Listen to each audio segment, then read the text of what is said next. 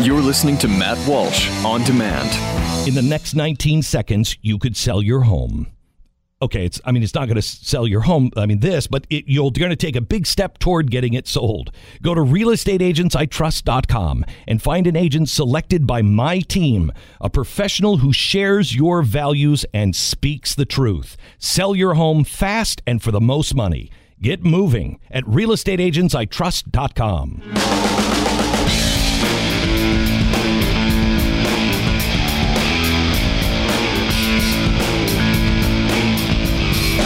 Well, I'm going to break with tradition a little bit. It's not much of a tradition. It's only been established for a few weeks now. But in the past few weeks, I've done, for the last podcast of the week, kind of a mailbag thing where I go through and I answer some emails. But there's something that I wanted to talk about that nobody emailed me about. And I tried to find one to cherry pick, but just nobody sent one. So I'm just going to launch into this. It's a conversation I wanted to expand to my podcast audience. I want to talk about social issues, the dreaded social issues, and why they're not just important, but the most important, the most crucial, the most fundamental, the most relevant. I gave a talk on this subject last week to a bunch of young people, a bunch of youths, because the youths are our future, you know. They're the future. I'm 30 now. My time has passed. I had my shot and I blew it. So it's time to pass the baton. And I know because I'm 30, I probably still qualify by modern standards as a youth myself, a young person. But I disagree. You know, I think 30 is the cutoff, or you're not a young person anymore. Really, 18 should be the cutoff. But certainly, you're not a young person at 30. You're just a person. Not an old person, but just a person. And I figure I have a solid 8 to 12 years of being just a person. That's all we get in life. We get 8 to 12 years of just being a person. And then I transition into a middle-aged person, then an old person, then an elderly person, and then a dead person. And that's if the last phase doesn't sort of butt in line and intrude a little earlier than expected, which you know, well, you never know. You never know. It could happen. But I was talking to this conference about this Young America's Foundation conference about, they were all college-aged young folks, whippersnappers, about the fight for the culture. And it was a conservative conference. And so we all probably agreed on a number of issues. But on cultural issues, social issues as they're called, that's where, especially with the younger generations, my generation, you cannot at all count on finding a consensus. We social conservatives are a small group and growing smaller. So I guess we should start with what makes a person a social conservative. How do we define this fringe radical group of extremist nutcases? What do social conservatives believe? Are you a social conservative? Well, I would say you're a social conservative if you believe that perhaps it shouldn't be legal to dismember babies and sell them for parts. It's a very radical thought. If you believe that, then you're a social conservative. I'm not going to go through everything, but if you believe that the most important institution in the family, in the country, is the family, and if you believe that the family should be protected and that the institution of marriage should be protected, then you're a social conservative. If you believe that the government cannot take the place of the family, you're a social conservative. If you believe that there's a crucial distinction to be made between the life-giving, family-forming bond between a man and a woman and that of two men or two women, then you're a social conservative. Speaking of men and women, if you believe that men are men and women are women and that no surgery or hormone pill or wig or makeup will ever change a man into a woman, then you're a social conservative. If you believe in religious liberty, you're a social conservative. If you believe that the destruction of a civilization is always precipitated first by a sort of moral decay, then you're probably a social conservative. If you believe that truth is objective, morality is objective, then you're a social conservative. If you believe in the creed upon which America was founded, the moral creed, and if you believe that the survival of America as it was founded depends on our adherence to that creed, then you're a social conservative. If you believe these statements, really, if you believe any one of these statements individually, then you are, well, first of all, absolutely correct. And second, you're a social conservative. You're a sort of obscure variation of conservatism itself. You're a growth, a cancerous growth as far as mainstream conservatives are concerned. And nothing you say or believe is essential to conservatism generally or to society. It's not even related. And that's why that's why I hate the label. I'm using it, but I hate the label.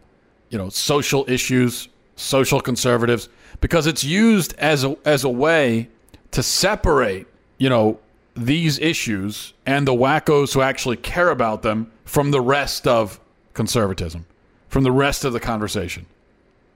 And so other sort of more mainstream conservatives with their mainstream concerns and their mainstream issues, they can use it to banish us from the adult table where the grown-ups are talking about important things like taxes and fiscal policy and whatever else, and send us out, not even to the kids' table, but out to the barn to converse with cows and horses. They didn't even want to hear from us. That's the way it goes. They don't want to hear from us. Social conservatives have been treated as lunatics by the left, outcasts by the right for a long time. And this has certainly not changed in the current election season. It certainly will not change. All you had to do was turn on the Republican convention a few weeks ago to get a taste of how Republicans view social conservatives. Now, I didn't watch every speech myself, but the ones that I did watch almost uniformly ignored anything that may even vaguely smell like a social issue. The only time it really came up was on a few occasions when a speaker got up there to lecture social conservatives for caring too much about these kinds of issues, like Peter Thiel, to call the culture wars a distraction. That's the only time it came up. Other than that, it wasn't discussed by Republicans at all. And not just at the convention, but generally speaking. They don't talk about it. We don't talk about abortion. The word doesn't come up. We certainly don't talk about gay marriage. We don't talk about these. We don't talk about transgenderism. We don't talk about any of these cultural issues, right? Now, it's interesting to contrast that. When we're talking about the way that conservatives deal with the social issues. Mainstream conservatives. That is, they completely ignore it. They call it irrelevant. Let's not talk about it. Let's not fight these fights. It doesn't matter. So on and so forth. Now, how do liberals handle it? Well, I thought the Democrat convention was just a microcosm of the overall situation. Really gave us a look into how Democrats and liberals handle social issues. As for the social issues themselves, they did what they always do at the convention a few weeks ago. That is, they focused on them intently. They brought up gay rights, abortion rights, transgender rights, etc., constantly. Nearly every speaker found a way to wedge those issues into their remarks. That's not surprising. If you listen to a Democrat politician give a stump speech, someone running for office, give a stump speech, they're going to bring up all of these. They're going to talk about all these issues. They might use some euphemism. If they talk about abortion rights, they might say abortion, or they might say women's rights, reproductive rights, whatever. But they talk about all these things all the time. Going back to the Democrat convention, they had Cecil Richards, Planned Parenthood CEO, most prolific mass murderer in the world. They had her get up there, give a primetime speech. They had the president of NARAL, the National Abortion Rights Action League, get up there, give a primetime speech, actually bragged about her own abortion to the sound of thunderous applause. Now think about that. The Republican Party would not so much as mention the word abortion, while the Democrats, on the other hand, put the head abortionist in the country on stage to give a sales pitch. This is what Democrats do. This is what liberals do. They talk about these things. And they talk about families. And they talk about marriage. They talk about sexuality, gender. They make moral arguments. And we should really pay attention to that. They make moral arguments. They make them unabashedly. They insist on their views, if you notice, not just because their views would make people richer or safer or whatever in their minds, but because their views are right, morally right. Look at Bernie Sanders. Became this phenomenon Democrat, this liberal phenomenon, had his whole political revolution that really didn't go anywhere. But what was he arguing the whole time? I mean, he made some practical arguments and claimed that this or that policy would work and it would make, it would get rid of this or that problem. But mainly he was making a moral argument. He was saying this is just right. This is the right thing. It's not morally right for rich people to have a lot of money. It's not morally right. The morally right thing is that we share. He was making moral arguments, and those arguments were resonating. Meanwhile, what do conservatives do? What do Republicans do? They're afraid of the word. They don't want to make those kinds of arguments. And they insist that, people don't care about morality. They don't care about moral argument. We got to speak to their wallets. We got to speak to their, fears. People have fears. They want to be safe. They have, they want money. This is what people want. We have to. Our entire conversation has to center around that. We can't talk about morality. Nobody cares about morality. Meanwhile, that's all the liberals do is talk about morality. They don't know anything about morality. Their morality is perverted, upside down, backwards, inside out. But they talk about it, and they win because they're the only ones talking about it. And why is that? You have conservatives who tend to always pivot away from cultural issues, social issues, moral issues, while liberals always pivot back to it. Why is that? I think it's because liberals see something that many conservatives, aside from those pesky social conservatives, fail to see. They see that the so-called social issues get right down to the heart of the matter. They get right down to the heart of the culture. And they know that if you can win the heart, if you can win people's heart, forget about speaking to their wallet, okay? You're not going to win people with their wallets. You win them with their hearts. And if you can win their hearts, then you win the culture. And if you have the culture, then you have everything. Social issues deal with basic principles, basic priorities. And when we argue our side, we aren't just arguing about the issue itself, but we're arguing about the principles. And you have to argue the principles. So, just to show you what I mean. Abortion. I talk about abortion all the time. Why is that? Well, because it's the central battlefield in the culture war. There are 1 million human babies killed by abortion every year. 50 million babies killed in America since Roe v. Wade. 50 million babies killed every year across the world. That means in the last 20 years or so, you've had 1 billion babies, 1 billion killed by abortion.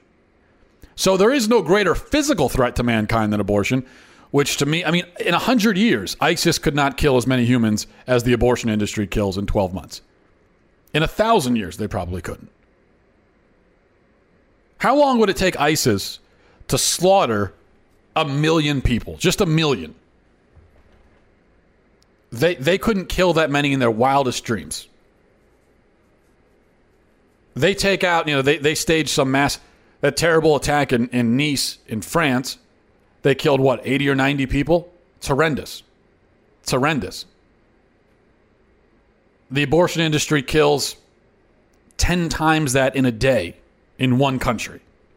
So that's the practical end of it. That's the practical end, that there is no greater threat to safety. There is no greater threat to human life than abortion. But the urgency of abortion stems not just from the fact that it kills so many lives. It also comes from the fact that cultural acceptance of abortion undermines the sanctity of life. So a country that legalizes abortion is a country that rejects the dignity of human life. Even terrorism can't do that. Going back to ISIS terrorists, obviously they themselves reject the dignity of human life, or at least of the lives of the infidels. But through their terrorism, do they cause the rest of us to devalue life? Do we value life any less because of a terrorist attack? No, in fact, it's the exact opposite, isn't it? On the other hand, even outside of the massive, staggering death toll, abortion threatens our civilization, destroys our civilization, because it causes people in our civilization to question and ultimately reject the basic and fundamental fact that human life is valuable. And that's why we should hammer on the point. That's why social conservatives do. Because if we can't agree that life is meaningful, if we can't get people to understand that human life means something, that it's worth something, then what does anything else matter? Any other issue? You know, your guns, your money, your safety, even the sovereignty, the very existence of the United States. What does any of that matter if life itself does not matter? All of those other things, they derive their importance and their value from human life. So in other words, guns are only important because human beings have a right to them and because human beings want them to protect themselves. Money is only important because human beings need money to buy things and to survive. This country is only important because it contains human beings. If there were no human beings left in the United States of America, the United States wouldn't matter anymore. It would be a place where you could see some nice scenery, but it wouldn't be the United States. It wouldn't mean anything. It's just a plot. It's just dirt. That's all it is. So all of these things derive their importance from human life. If human life itself isn't important, then these other things cannot be important. Obviously, right? And that's why we have to engage on this. We have to. It doesn't make any sense if we don't. None of our other arguments make sense if we don't. Another example, gay marriage. Now, this is not a popular subject anymore, especially among my generation. And I find that when I talk about gay marriage, write about it, whatever it is, give a speech about it, or I mention it, what I find is that even people who were sort of with me up until that point agree with everything I say about everything. As soon as I get to gay marriage, they're like, whoa, okay, I'm getting off the train now. I can't follow you there. Can't follow you there. That's what it's become, that even conservatives will now just implicitly accept this position, pro-gay marriage, that up until just a few years ago would have been considered radically left-wing. Remember, Barack Obama himself, the radical left-wing Marxist crazy guy, originally campaigned as a proponent of traditional marriage. Obviously, he didn't really mean it, but the point is that even Obama in 2008, only 8 years ago, could not get elected president without paying lip service to traditional marriage. And now the exact opposite is true. So why should we care about marriage? Well, it's simple. It's not bigotry. It's got nothing to do with bigotry. The fact is this: human civilization rests upon the family. The family is the nucleus of civilization. And without it, there can be no civilization. In order for civilization to exist, to survive, to thrive, it's necessary that men and women get together, have kids, and then they stay together and they raise those kids. Okay? And only that relationship between man and a woman has the potential, in principle, to produce life. Yeah, there are diseases, there are defects that can prevent it from happening. At a certain point, obviously, you get too old and you can't have kids anymore. But a man and a woman, that relationship, in principle, can produce life. It's the only relationship that can. One man, one woman. That's it. Not two women, not two men, not a woman by herself, not a woman and a llama, not a woman with two men. Obviously, a woman with two men can produce two different babies at two separate times, but every baby is the work of one man and one woman. This is the gift that God has bestowed on the man-woman relationship. And it's a great power and also a great responsibility, to paraphrase Spider-Man. There are many things that come with it.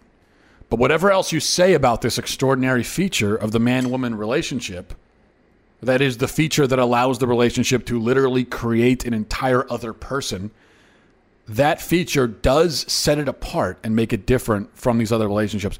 And not only does it make it different, but it makes it more important and more crucial to society in the sense that society cannot exist without it. And so that's why societies up until recently recognized this relationship as not only different, because it is fundamentally, but as something more important, something that needed to be protected. Whereas your relationship with your roommate doesn't need to be protected by the state, because the existence of civilization does not depend on you having a cozy relationship with your roommate or with your dog, or even with your brother. Okay? So that's why. And when we talk about gay marriage, what we're really talking about is the fundamental importance of the nuclear family and how all of civilization rests upon and in fact is born from the man-woman relationship, the relationship to which we used to afford and award the special and unique title of marriage.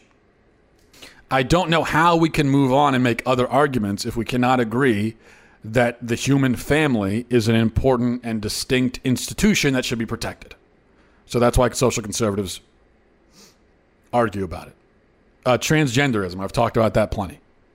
How we're not just talking about bathrooms, we're not just talking about safety, the safety of women in bathrooms, that's part of it, but that's not the most important part of it. We're talking about the fundamental distinction between men and women and how men are men and women are women, and that's why we argue it.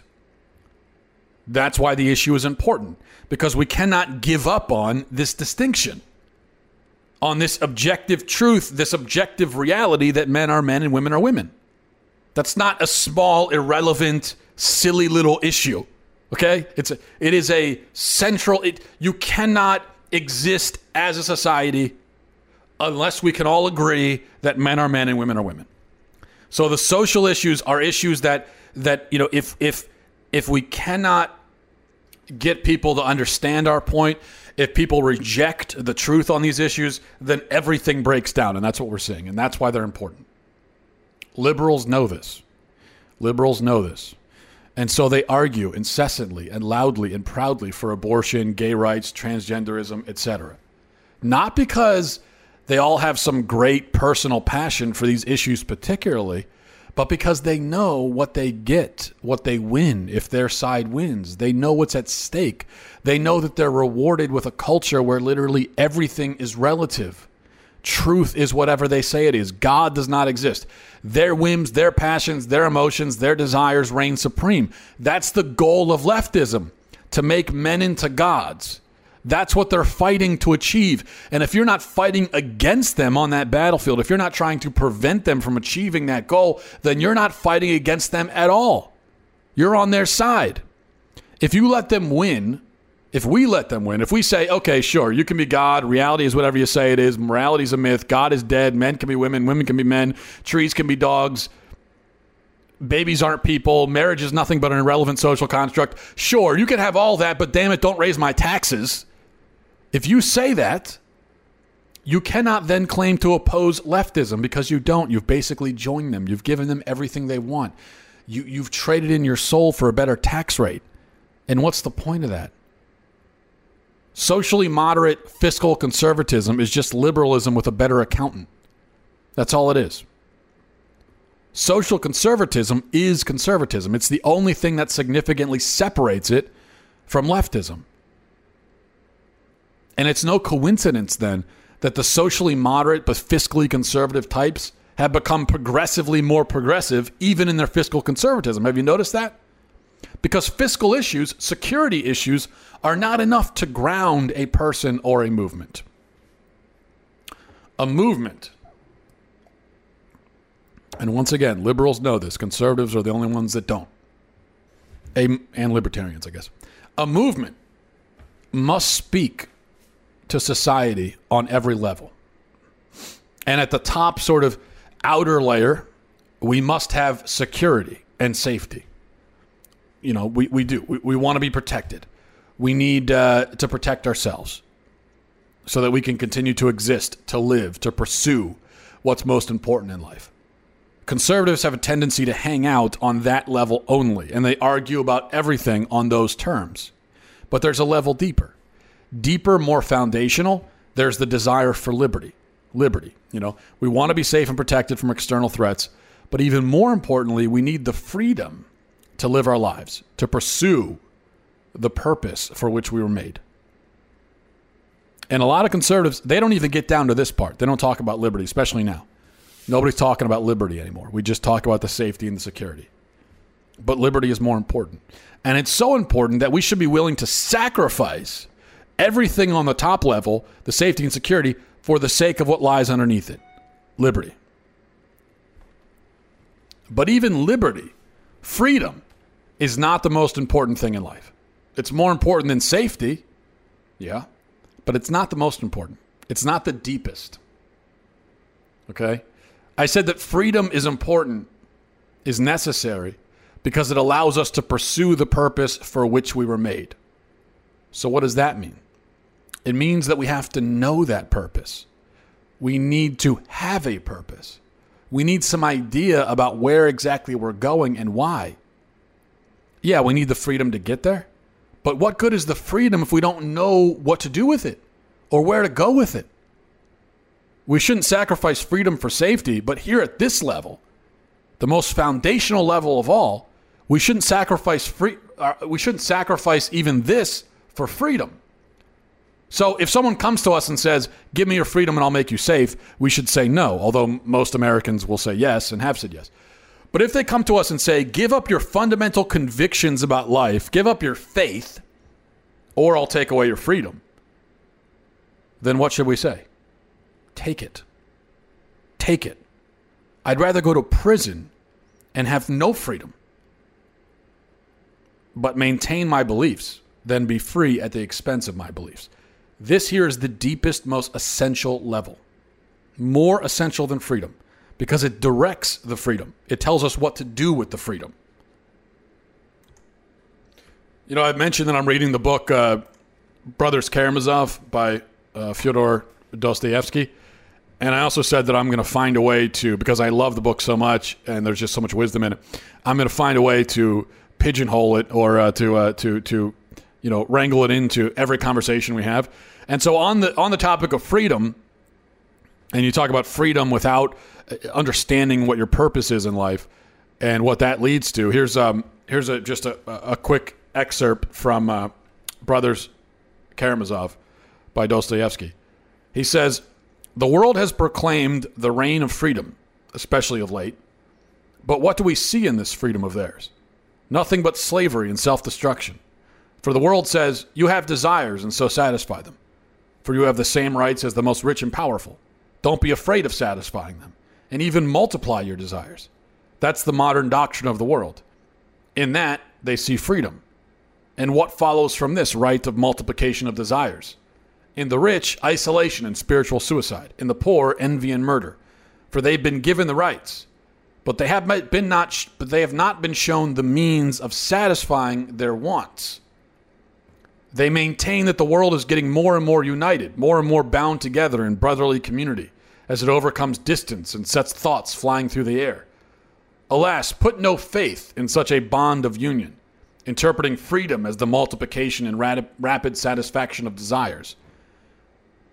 Doing this, men distort their own nature, for many senseless and foolish desires and habits and ridiculous fancies are fostered in them." This is what we're talking about. Freedom is important, even more than freedom. We have to know the point and purpose of life. And that's what the social issues speak to. That's what we're arguing about. Right down here at the very heart of everything, at the foundation of everything, there exists these so-called social issues, these cultural issues. And that's why we have to fight the battle on this level. We can fight it on the other ones as well. But we have to start here. If we give up here, as so many conservatives have, and as more and more do or decide to do, as is becoming the fashionable thing, more and more people say, well, this stuff doesn't matter. Let's move up to the mantle, to the crust, to the shallowest level, and let's argue and battle up there. But you'll notice that the liberals are down here. They're arguing everything down on this level. And they're winning because nobody is opposing them. And so we need to oppose them. Otherwise, there's no point. All right. That's it for me now. I'll talk to you guys next week. Have a great weekend. Cruce, salus. Godspeed.